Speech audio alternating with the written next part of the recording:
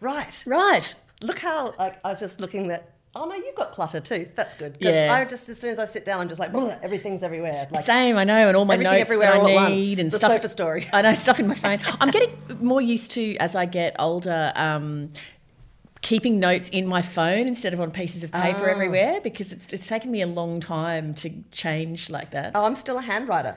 Well, I was in court the other day and I was taking notes in shorthand, and then I noticed some youngsters near me and they were just typing straight into their laptops, and I was thinking, oh yeah, I should just convert to that now. But I love shorthand. Like, it's my one professional skill, and I love it. It's so handy. My one professional skill. I think, I always think journalism is that, like, you're never any good in a, like, disaster zone. Like, you can't build things or, make fire or do anything like that. But I'm like, I could do shorthand. So I could take minutes at the meeting real fast and in a way that no one else will be able to read it, because my shorthand is so weird and now personalised that, There you go. Yeah. Good. Anyway, Okay. you got a little bit of lipstick on your teeth, love. Because of this, there's nothing worse than since we've started doing this podcast and recording it for YouTube, because now everyone knows that I look like the robber's dog all the time. But you look lovely today, actually. Thank you very much. These clothes were just lying on the floor, so I grabbed them. And the floor robe. Yeah, very good. I am wearing my birthday skirt because I thought, seeing as we are now a visual medium, I can show chatters my birthday skirt. True, but you got to remember the vast bulk of people, it's still not a visual medium for them. Okay. Right, we'll post a photo of the skirt, but the skirt has such a nice story. So, as you may have heard, I recently had a landmark birthday, and my lady friends, you among them, did this fantastic present for me, which was getting an artist, Jackie Duncan is her name, and she runs a business called littlecity.net.au, Little City, and she does illustrations of houses and buildings. And look, beautiful. This is my old house that sold last year, moved, and you can see the little well hello doormat there. And I love this house. I mean, I love my new house, but this is where my kids, It's a real gingerbread-looking house. It is a very gingerbread-looking house. Yeah. And we also, like, all of our kids have been to, like, lots of, like, I took chicken and chip nights. I took a photo of the Last Supper at your house before you left, because it was kind of, I think, not just for you guys, but for, your core group of friends, because all of us have had our children as very small children and had many nights where, when they were all kind of under 6 or 7, where it would just be pandemonium. Yeah. And literally nobody Bedlam, else would tolerate you. And so it would just be everyone at one of our places, often at your place, and just with 11 children under 6 roaming around. Just like, and because my house had this weird thing where it had 2 staircases, like 4 rooms along the top, all in a row, and then like 2 staircases at the front and back. So it's like a giant hamster run. So kids would just go vroom, through the kitchen and then up the stairs, and then you'd hear them like rompeting along the top floor. And anyway, it was. I'm also very fond of the front staircase at your house, because on those nights when I just used to find it hell when all the children were small, I would just go and sit at the top of your stairs to get away from everybody and just sit there in silence and think, how long can I get away with just being I just did not know that you were doing that. Oh, all the time up near your bedroom. Sorry, it's so messy. I'd just be like, right, I'm just escaping. And I remember I used to take because I just used to find the noise of all of the small children so full on. Any excuse I would have to escape, I would take. So there's another time I remember we were at my friend Nadine and Mim's place, and they'd offered to let us, it was a really hot day, and they'd offered to let us use the pool in their apartment complex. Right. And so everyone came over there. Yeah. And it was just utter pandemonium. And then I remember this exact moment. I know what you're going to say. And it was like, 40 degrees or whatever, and there was a pizza shop down the road and over the road. And so it was like viewed as not a very pleasurable thing to firstly have to like schlep out in the heat and get the pizzas, but also just, if you're going to get the pizzas, it's your shout for the pizzas. And I was just like, I'll get the pizzas. I'm going to go and get the pizzas. I've never seen someone jump at the opportunity to retrieve food faster than you. I'm on you. Away. I know what you're doing. Anyway, So to finish my story about the the skirt. Yes. So because essentially, because let's be realistic, Gwen Blake was involved. Gwen Blake. She's like, no, I've commissioned this drawing of Crab's house, and then she's like, but how can I make it better? Oh. And she's like, what if we printed it on fabric? So Gwen Blake made... She made an actual... Fabric. She got fabric printed with the house and then turned it into a skirt. Right, but like not only that, but also she got Natalia Rashidi, who is like a Newtown, designer who I love, and who constantly seems to make clothes that are work on short-waisted people, which is like a revelation in my life because there's not much going on here. So now I've got this glorious skirt that is my house. And it was so funny when we knew that. I mean, I just could not believe only Gwen Blake could execute something like that. Mm-hmm. And I was just so dying for the day when we could give it to you to see your face. And there was much discussion about should we give her the actual drawing of the house first so that it's planted in her head so she recognised it immediately. And then, but Gwen was of the view it should be the other way around. And I was like, no, she won't recognise it straight away. Anyway, it was this funny kind of back and forth about what we were going to do. Anyway, we were all so excited to give it to you. And it went picture first, which I loved. I mean, like I was fully happy. That with alone you would have thought was a great present, right? And then you're all going like, there's all this kind of like happening. And I unwrapped it. I'm just like, holy shit. It was just like... fabulous. Speaking of gifting people things, I think I inadvertently on the weekend revealed to you what I actually think about your level of competence and organisation. Ah, yes. So it's just so unpleasant. So can I set the scene? Yeah. So the scene is Crab's had some people around at her place for lunch. She said to me, bring the boys around for a swim if you want because it was hot as hell. Speaking of which... And then we were like 5 p.m. Seriously, I will forget this if I don't know my it right kids' now. rashies. God, I knew they'd leave me at your place. So she's had some people around. She says, bring the kids around late. And then we were going to another person's house at 5 o'clock just for a quick drop-in cheese, drinks kind of scenario. So I go, no worries. So I reckon I showed up at your place about 3 o'clock or whatever. Yes. And everyone's clustered around the kitchen bench. They're in the dregs of their lunch. And there's a sardine rillette that Crab's made sitting there. And it's really quite hot in the back of her house. And there's a lot of flies in there. And it's sitting out there for ages and there's some flies going in it constantly. It was delicious. It really was. It really, I mean, I had one bit of it on a biscuit when I first got there and then I noticed the fly situation and the heat situation and I thought, nah, I can't eat any more of that. That is food poisoning waiting to happen. So fast forward to... So we sit around and it sits out in the heat for kind of 2 hours and then fast forward to us then... Everyone was having a nice time, by the way. We weren't just watching this sardine dip go to shit or anything. Like, I mean, there was conversation, there was other food. And so we then get in the car to go to our friend Nick and Lara's house and Crab's getting a ride with me and she gets in the car and she has a little basket with her and she goes, I've got a few treats to take. And one of the things is a bowl of sardine rillette, which I assume to be the same bowl that she's gathered up. And so I'm looking at it just going, wow, that is some next level, like, wow. Anyway, we get to her place. Jesus. And so I take it. But she says nothing. She pretends to be my friend through this entire interaction. So I take it when we get there and then I put it on a kind of like slightly out of the way table.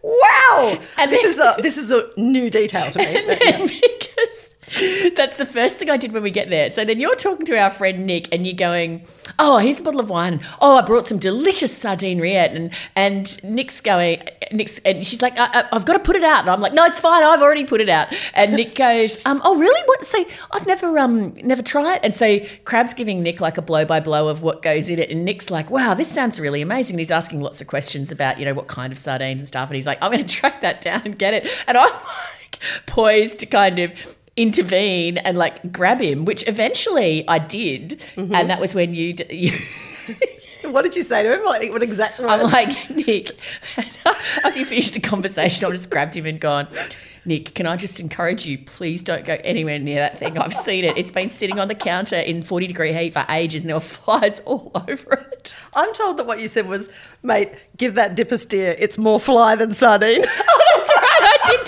too. At this point, it's more fly than sardine. That's right. I did. And then you overheard me discussing it, and then No, Nick just came and said, I've been briefed to, like, give this dip a wide berth. I'm like, what? Okay, so if you'd asked, I would have told you that I made a portion of sardine rillette, very easy to make, block of Philadelphia cream cheese, can of high-quality sardines. God, you're the worst. Mash, chives, dill, capers, just to annoy you. Lemon juice, lovely.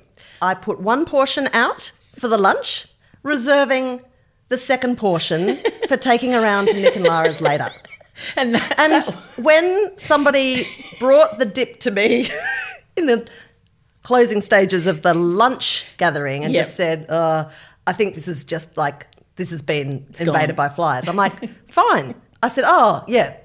And I scraped it into the bin. Into the bin. Not into a new bowl to take it around to someone else's house. I mean, Jesus, what kind of, like... I know. It's kind of disturbing to me in hindsight, the fact that I would think that you would do that. But I just honestly did in the moment. You would so deeply accept that I would do that that you wouldn't even raise it. And then you would like 100%. And then you would go to this gathering that I kindly took you to. You weren't really invited. And then you would I was. You would I got my own brief text against my dip. I know. Absolutely. Wow. And just like, wow. Oh, God. I love the fact that Nick also immediately sought you out to go, hey, word on the street is. Anyway, God, I laughed so hard when you indignantly came marching up to me and you said, how dare you tell people that I've bought a fly-infested dip? That was a fresh one that I got straight out of the fridge. Oh, God, anyway. And then I sent you another angry text the next morning, just like I slept on it in a really stewed... I just found it so bloody hilarious, especially like Nick's enthusiasm for it. And I'm just like, brother, just no, you can't go anywhere near it. Wow. Now, I've had an exciting few weeks. I know you really have. Clang. I got to do a thing with Lin-Manuel Miranda. Did you? I did. Because I didn't, I know. I didn't catch up with that. I was going to share just like a tiny bit of trivia about it. So if you want to watch it. Clear the afternoon, people. If you want to watch it, it's on ABC iView. It's called In the Room, Lee Sales with Lin-Manuel Miranda. It's an hour-long conversation on stage in front of 2,000 people. And at some point, at various points of the conversation, Sales briefly leaves the piano so that Lynn can have a little bit of a plunky plonk. 30,000 people applied to come to that thing. Yeah. So with the piano bit, this will give you an indication of Lin-Manuel Miranda and firstly what a nice, generous person he is, but also like how audience-focused he is. So when we got there in the morning, we were on stage and we were walking through the blocking together, and I said to him, all right, this is the vague structure. I said, but whatever you say, I'll just follow where you go. But in my head, I'm going to sit down, I'm going to talk about this. We'll talk about lyrics and language first, and then at a certain point when we get towards the end of that discussion, I'll ask if you would be if you would like to move to the piano. And then I said, are you open to doing that? And he was like, yeah, sure, we can go to the piano. So, okay, great. And I said, when we go over there, the song I'm going to talk about is My Shot. And because he immediately said, but I don't know how to play all of those songs, right? I'm like, it's fine. I said, the song I'm going to talk about... I'll play. The song I'm going to talk about is My Shot. And I said, for the benefit of people in the audience, so they can follow our discussion really well, I'm going to break it into its 4 component parts. And so I'm going to play the chords, and then I'm going to play the 3 different themes. So that, I'm not throwing away my shot, and then that whoa, whoa, whoa, and then rise up, da, da, da, da. And so I said, once I've established those 4 separate things in people's head, then we can have a discussion about how they fit together, and even people that don't understand music should be able to follow it pretty well. I followed it really well, and I'm an idiot. So I'm not an idiot. I just don't know a lot about music. Well played, lady. Thank you. Thanks, Anissa. And so Lynn goes, that's clever. Yep, good. And so then when we're on stage, when we're in the discussion of the lyrics, as we're getting, we're sort of 5-10 minutes into it, he then goes out of nowhere. The song, if you take the song My Shot, for example, I worked on the lyrics for that for a year before I went anywhere near the piano on it.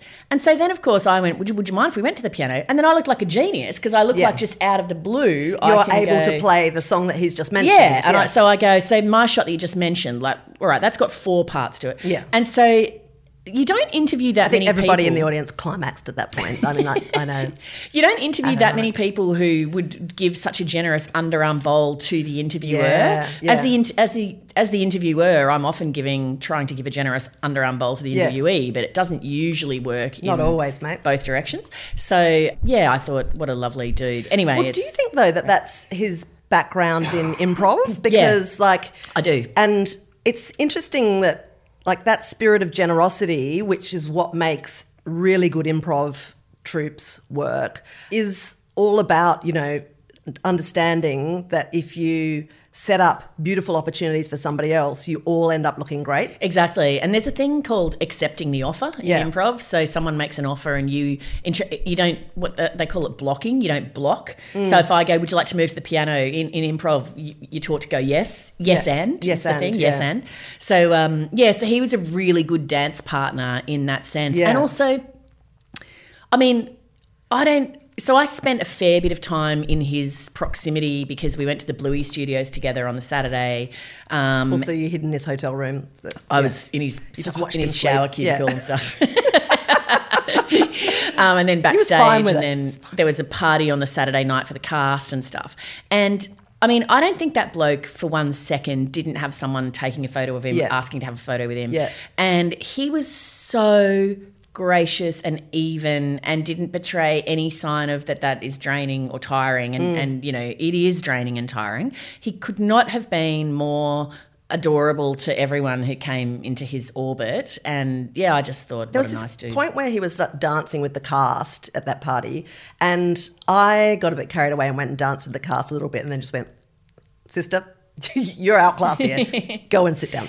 But and they were just singing and dancing, and he was in the middle of them, and all these cast members who were peaking, as you can imagine, they had their phones out, and he would just grab their phones and you know, so all of them have got a little kind of little piece of him. Yeah, Bluey was kind of similar as well. Yeah, and it was the thing too that just amazed me was, so he'd got off the plane, this was a Saturday, he'd got off the plane from the US on Saturday morning and then just immediately went straight to meetings and the Bluey studio and then watched the show of Hamilton, came on stage, went to the party, went dancing with the cast, presumably went to bed, got up, came and did the thing with me. It was just, and then did interviews all day. I mean, the man is non-stop. But I just thought, I mean, I've watched a lot of your interviews, but it was a miraculously great interview, and it's because he made good opportunities, but also you were able to use all of your abilities in a really uninterrupted way.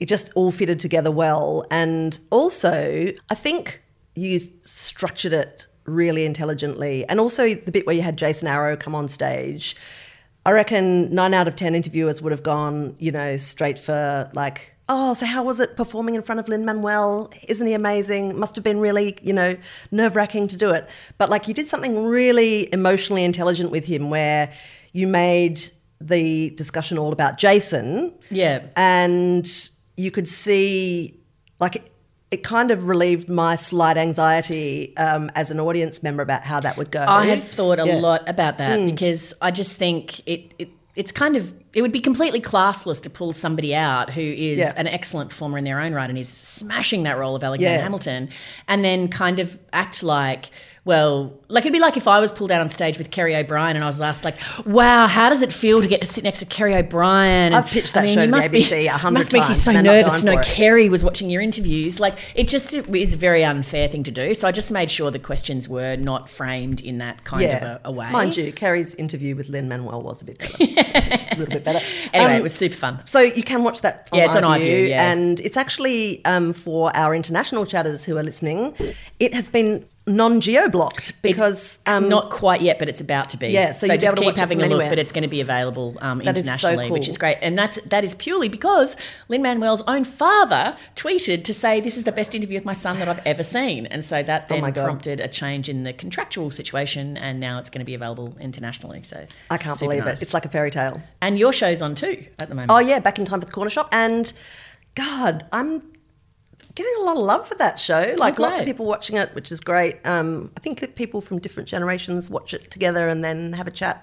It's the only thing of mine that I make that my children like. And the Ferones are just off the charts, fabulous. They're so they're very generous too, that family. Like, the thing about them that makes them so good is that, and it's totally instinctive, like they've never had any training, but they also were like this from the very get-go. Because I remember when I first met them and I'm like, okay, like this is a 2-camera shoot. There are 5 people that I'm interviewing at the same time with 2 cameras in a small room. Like, you know how much of a nightmare that is. And particularly if you work with people who haven't been on television before, they don't have the sense of how to position themselves around cameras and how to and I'm like, well, this is going to be interesting. And it's going to be probably 3 weeks of just awkwardness before we find our rhythm. From the first frame, they were just so good at it. And Isn't it funny how some people are like that? It's weird. And like their strength is that they, because the whole idea of the show is, you know, to sort of, for viewers to understand what life was like in the minute detail in different eras. And they show you what it feels like because it's on their faces. Like they react to everything, and you can see what they're feeling just from what their faces are saying. It's just, that's really great. Good. Can I, sorry, I know it's sounding a bit pluggy McPlugsville, but just one thing I wanted to mention, by the time this pod comes out, it'll be on iView. The Australian Story episode that's up next is about Claudia Carvin. I can't wait. This sounds... It is. I honestly think it's one of my favourites ever. I mean, like, it's blowing me away every week. Like, firstly, I'm loving not being tied to the daily news cycle. That's just so pleasurable. But it blows me away every week when they send me the rough cut of Australian Story to have a look at, because then I watch it and then I think about, okay, what do I want to say in the introduction to set this up? And then I'm involved in, like, you know, how we're promoting it and blah, blah. And every week when I watch it, I'm just like... God, that's so good. And sometimes the producers will go, oh, look, I'm not sure about this one. It's this or that. And every time when I watch, I just go, what are you talking about? It's absolutely brilliant. Like, the quality is so high. Yeah, well, but the Claudia one, oh my God. So it's about, I mean, there's something about her, and I think this is why she's had such a successful career in Australian film and TV. Firstly, she's beautiful, but I think more than that... She's got the special sauce, hasn't she? She's got the special sauce, yeah. She's got... It's something to do with the openness of her face and her spirit or something. And so she is very, very engaging. And she talks all about her childhood, which was quite tumultuous. Her parents owned a nightclub. It was Claudia's ex-husband said, you know, she really had to be the grown-up herself from childhood. Okay. And then she's never really talked much about her father, but her father died not long ago, so she felt like she could finally talk about him a little bit. And he had some pretty severe mental illness and was pretty hard going. And then there's a sequence where she goes to visit her brother, who lives in a kind of share home, I think. He has schizophrenia, and she's like his primary carer, I'd describe her as. And it's incredibly touching. And it's just one of those stories that reminds you that life is a lot of things at exactly the same time, where you can be Claudia Carvin and you have all this joy and success and beauty and all of that. And then in your life that's kind of invisible, you have some real stress and some really kind of heart-rending moments. And then, but just through it all, the thread that holds the story together is just her completely adorable and winning personality, and I frankly think she just needs to be my best friend now. Oh, yeah, okay. It's one of those ones where you just like, I just love her. She's just absolutely I'm outside adorable. your house right now, yeah.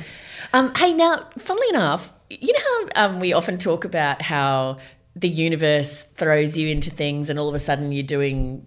like it's similar books or similar things. Yeah. So I've not been listening to podcasts for the longest time, and suddenly now I'm back on a podcast thing. Right. So I'll just rattle through a few of them quickly because I won't bog down into any of them. So there's 4 I just wanted to mention. One was a podcast called Empowering Leaders, and it was our friend Dr. Chris Brown was on it. So you and I caught up with him recently, and he said to me, Sales, you should have a listen to this pod. I think they do a really good job. It's very interesting. It's about kind of leadership. He knows I love coaching and sports coaches and stuff. He's like, it's about coaching. It's about leadership. It's about all that kind of gear. I think you'd enjoy it. And so I said, show me where it is on the phone, and he showed it. And so I've immediately gone, oh, there's you're on it. I'll download that. And he's gone, oh, except that one, not that one. But anyway, that is the one that I listened to. Fun fact about Dr. Chris Brown is that he is exactly as nice as you think. Oh, totally. Yeah. He's adorable. I love him. And so it was absolutely fantastic, really, really interesting. And so Chris just talks about, you know, how he behaves on set, how he behaves as a vet, like, you know, his view about the way to move through life kind of thing, what he finds challenging. And so it's a really fantastic, engaging, interesting discussion, and there's all sorts of people who've been interviewed on this pod. So Empowering Leaders, it's called. And who does it? Oh, God, I feel bad. I forget the name of the guy now, but he is someone who's a good sign of a good interviewer if you can't remember their name. Absolutely, yeah, exactly. I forget the name of the person who does this one too, and which I think for the same reason. It's quite a famous podcast called The Imperfects. Oh, yes, I've heard of that. Yep. I was listening to the episode of Chrissy Swan on there. Oh, yeah. Also a very, very interesting discussion, and the focus of that is basically on her deciding to make some big changes in her life. And she's I love it when you hear someone talk really honestly about things that where it seems like they're not worried like what anyone might think of them. So she's talking about, she reached a position where she decided there was things about parenting she hated, and the number one was making school lunches. Right, okay. And she hated going to children's sport and stuff like that. Yeah. And so she gathered the kids together and she said, kids, some things are changing. I'm not making your lunches anymore. And she did a school lunch order. She said, it cost me $700 for the term, but I am so much happier because that's how we're doing it in our house. Wow, okay. Our kids, our family doesn't like going to sport on the weekend. We like driving around Melbourne and finding the best dumpling place, and that's what we do.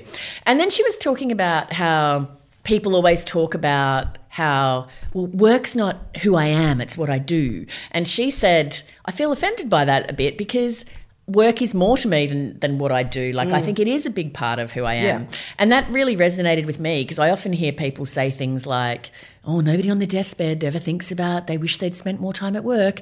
And I always think, like, actually. I think on my deathbed I'm going to think, geez, what a lucky, fantastic part of my life, my job was, because I got to do so many amazing and interesting things. Hard agree. Chrissy Swan on The Imperfects, highly recommend. The Witch Trials of J.K. Rowling, which Have you finished with that yet? No, they only drop one episode out every week. Okay, I haven't actually cracked into it yet, but I'm going to. I highly recommend it. It's by Megan Phelps Roper, who wrote a book called Unfollow. She was the woman who was a, like born again Christian kind of upbringing, and through her friendships on Twitter, she kind of got out of it and sort of left the culty kind of vibe behind. So she's done it. The centerpiece is this big long interview with J.K. Rowling. Yeah. Now, what I'm really liking about it is it's putting so much context around, I guess the centerpiece of it is the furor that's erupted around J.K. Rowling's tweets and commentary on the intersection between trans rights and women's rights.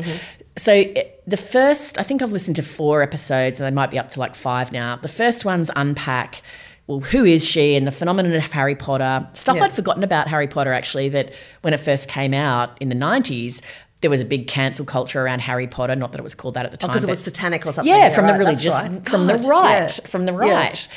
Anyway, so it's set up all of this stuff and it's explained really well. Also her background in domestic violence, her human rights work around women's rights, children's rights, stuff like this. And so she explains and unpacks in great detail her views around her concerns around women's rights and so why she's said what she's said. The one thing that I'm waiting for, and I'm hoping that we're going to get to it, is I really hope that we're going to get the same deep dive on the history of trans rights because what I'm liking about the pod is that unlike the way so many debates evolve in public life, they're actually giving context and nuance and depth. The episode they've got to now is the reaction to the series of tweets that she put out on this issue. Right, yeah. But what they're doing is when they're showing their reaction, and there was plenty of this reaction, they're reaching for the absolute extremes of it. So they're reaching for the you can suck my big fat dick, you transphobe, blah, blah, blah, blah, blah. But what we're yet to have is somebody do an interview in the same manner that J.K. Rowling's doing an interview to explain here's my reasoned view. Okay, she says these tweets represent her views for the following reasons. I believe they're transphobic. Here are my views based on reason and logic as to why I consider that to be the case. Right. But they haven't done that yet. And so I feel kind of like if I've invested all this time and I get to the end and it turns out I'll be pissed. Yeah. Yeah, because I feel like it started with a lot of promise that we're going to get a full 360 treatment of this issue. And so far we've gotten a really good 180. And so now I'm waiting for the other part of the 180. So, I mean, are you starting to get suspicious that it's kind of essentially a defence job on on J.K. Rowling and nothing else. Yeah, that's right. So what I'm hoping for is like, you know, like when John Ronson or Louis Theroux do an issue and they really roll it around in their hands, and so you get a whole lot of nuance and complexity, and then you can kind of form your own view at the end as to what you think.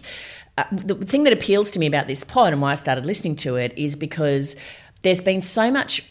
I think a lot of the row around J.K. Rowling is based on people being told, you know, here's what she said, rather than actually themselves going to the primary material. And, you and I've discussed this before. There's a lot of secondary outrage about not just that, but so many issues. And so I was like, awesome, here we're going to some primary source people. And she's actually having to explain it. And now we're going to get, hopefully, the other end. And so now I'm getting like, don't tell me I'm going to like invest all of this and then I'm not going to get a good deep dive. Because John Ronson actually, I forget the name of the pod, but he did a really good pod on Things Fell Apart. On the Satanism thing? Well, he did do a good one on Satanism. But that whole series is, Things Fell Apart by John Ronson. I could just listen to his voice all day. Although you find it a bit annoying, don't you? Or no, I like it. I was talking to somebody who said, I just don't like that accent. I'm like, it's on my clothes fall off. On the origin, I love that accent. That pod's on the origins of culture war issues. And so one of them actually is about trans rights and the origins of the term TERF and why it's been eventually now it's used as it's been weaponized against feminists. But that wasn't what it was originally. And so he goes back and looks I remember listening to that. Maybe I missed it. Oh, it's very, very good. So I'm hoping that this is going to sort of take like some of what he's done there and then pull it together. Okay. But anyway, we'll see. Well, keep me informed. Last quick thing. And if it doesn't, then I'll boycott it in protest. Let's do some angry tweets. Yeah, let me do the heavy lifting for you. I'll let you know. Last quick one is Nikki Gemmell on Mia Friedman's podcast No Filter. Oh, okay. Yeah, you mentioned this to me the other day. I haven't listened to it yet. Just briefly. So Nikki Gemmell wrote a column that got a lot of attention where she basically said she's 56 and she said she feels like she's done with being a sexual person. She doesn't feel attractive. She's not interested in sex. That part of her life's over. And then she kind of unpacks it in more detail in this interview with Mia. I love Nikki Gemmell. I like her writing. She's a good guest for No Filter because she doesn't have much filter. Yeah. She just tells it like it is. And I found it a very interesting discussion. Right. And so obviously the first thing I always think of these things is, you know, and actually with lots of Nikki's stuff, actually, like including that like famous book that she wrote that started off being anonymous. And then, The Bride Stripped Bare. That's right, yeah. Oh my God, was that the like patient zero of the stripped bare books, like, you know. Yes, it was. So now, because you know we've gone through this whole like 20 years of things being called the stripped bare and the barefoot and the, you know. Yeah, exactly. And I think even stripped bare, I think that might have come from a piece of art originally. Ow. Can someone look up the origins of stripped bare for us in the title of an artwork or a book? And just please write to us, care of Capital City.